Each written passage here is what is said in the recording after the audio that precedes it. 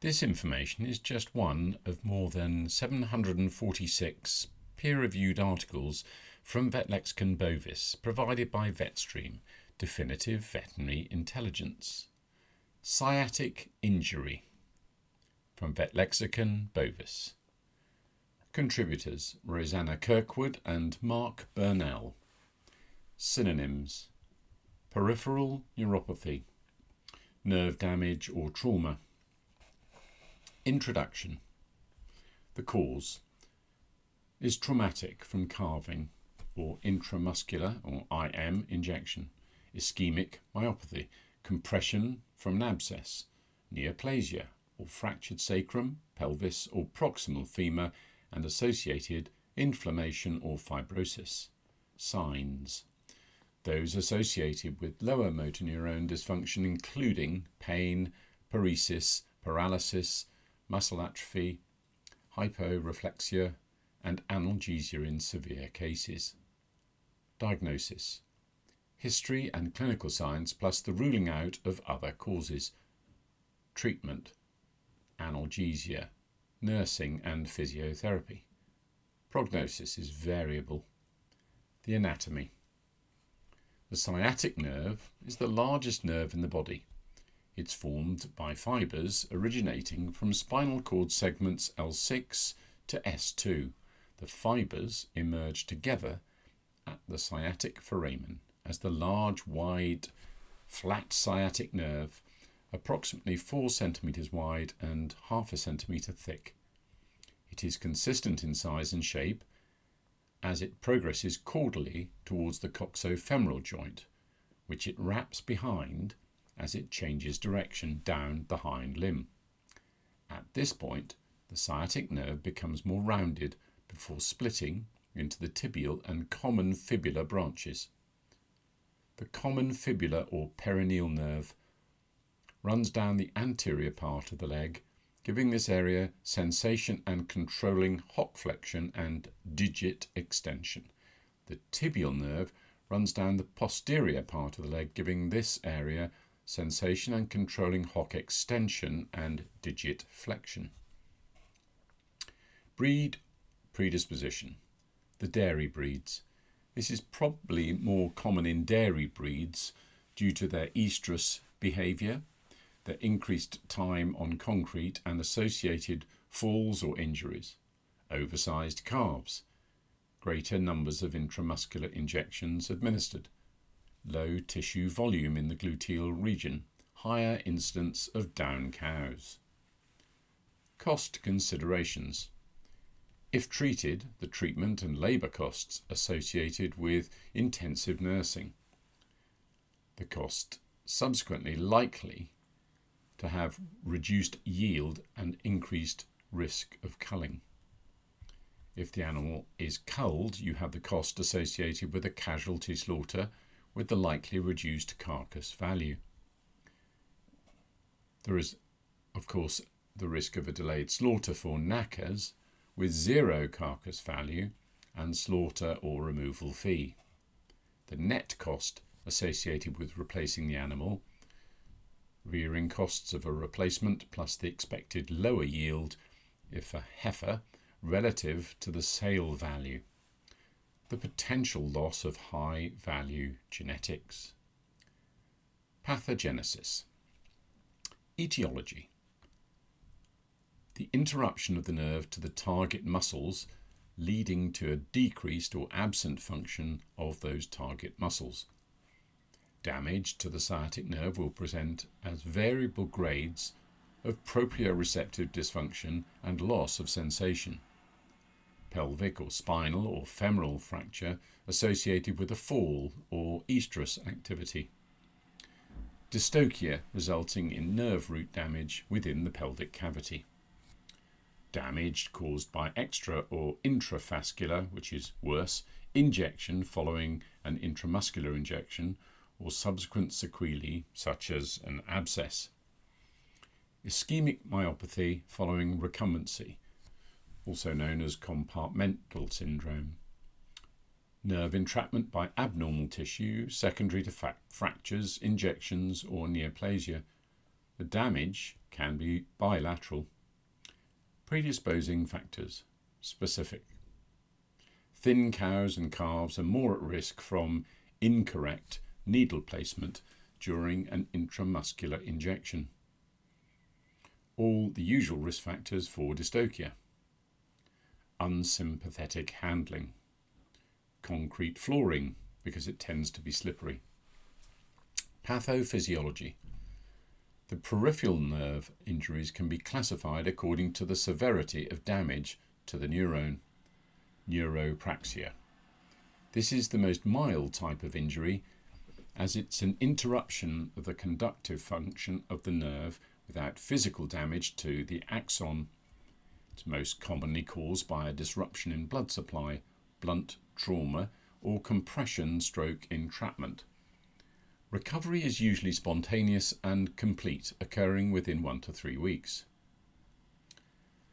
Axonometesis is a physical interruption of the axon where it separates from the cell body, but the endoneurium and the myelin sheath remain intact. This results in a Wallerian-like axonal degeneration and loss of impulse conduction distal to the injury. The recovery depends on successful regrowth of the axons at approximately 1 millimeter a day. Neurotemesis. This refers to the complete severance of a nerve and its supporting structures, followed by Wallerian degeneration. Recovery is unlikely without surgical intervention. Diagnosis. Presenting problems. The cow is reluctant or unable to rise. It might stand or move with obvious nerve deficit to one or both hind limbs. Client history.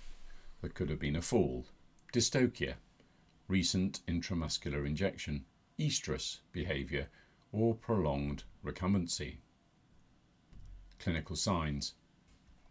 Extension of the stifle or straight leg, often pointing cranially with knuckling of the digits. This is because they're unable to place the foot correctly or walk on the dorsal wall of the digits. Dropping of the hock with knuckling of the fetlock. Possibly complete non-weight bearing, although this is less common. Recumbency or a reluctance to rise. Muscle atrophy in long-standing cases. Possible loss of sensation, this can be difficult to assess, distal to the stifle apart from the medial digit, which is supplied by the saphenous nerve, not the sciatic nerve. This can be difficult to diagnose specific sciatic injury, and it's often accompanied by some obturator paralysis. A note about the tibial branch of the sciatic nerve. The tibial nerve, the branch of the sciatic, innervates the caudal part of the leg. This goes to hock extensors such as gastrocnemius and soleus muscles and the digit flexors. Therefore, when the tibial nerve alone is damaged, the digits will extend. Cows are seen with hyperextension of the fetlock, so walking on the back of the heel. The digits can be seen as being flexed. This suggests that the injury to the sciatic occurs above the level at which the tibial nerve branches off from the sciatic nerve. The tibial nerve damage may also present with excessive hock flexion, and there may well be some hip flexion as well, since the branches from the tibial and common fibular nerve innervate the long hip extensor muscles. Tibial nerve paralysis is described much less often than sciatic paralysis. Tibial nerve damage may be caused by infections or lacerating injuries to the caudal or medial aspects of the hind limb in the region of the hock. Diagnostic investigation. A good history is essential. Rectal palpation of the pelvic ring and manipulation of the pelvis and both femurs in order to identify any crepitus or similar clinical signs which would indicate a fracture. The recently calved cow will naturally have some movement in this area, so be careful of diagnosing that in a recently calved cow. The range of motion in both hind limbs should be assessed, together with the muscle tone, heat, swelling, sensation and pain. These can be assessed in lateral recumbency. To evaluate weight bearing, the recumbent patient will need to be encouraged to stand or aided with a hoist. Differential diagnosis.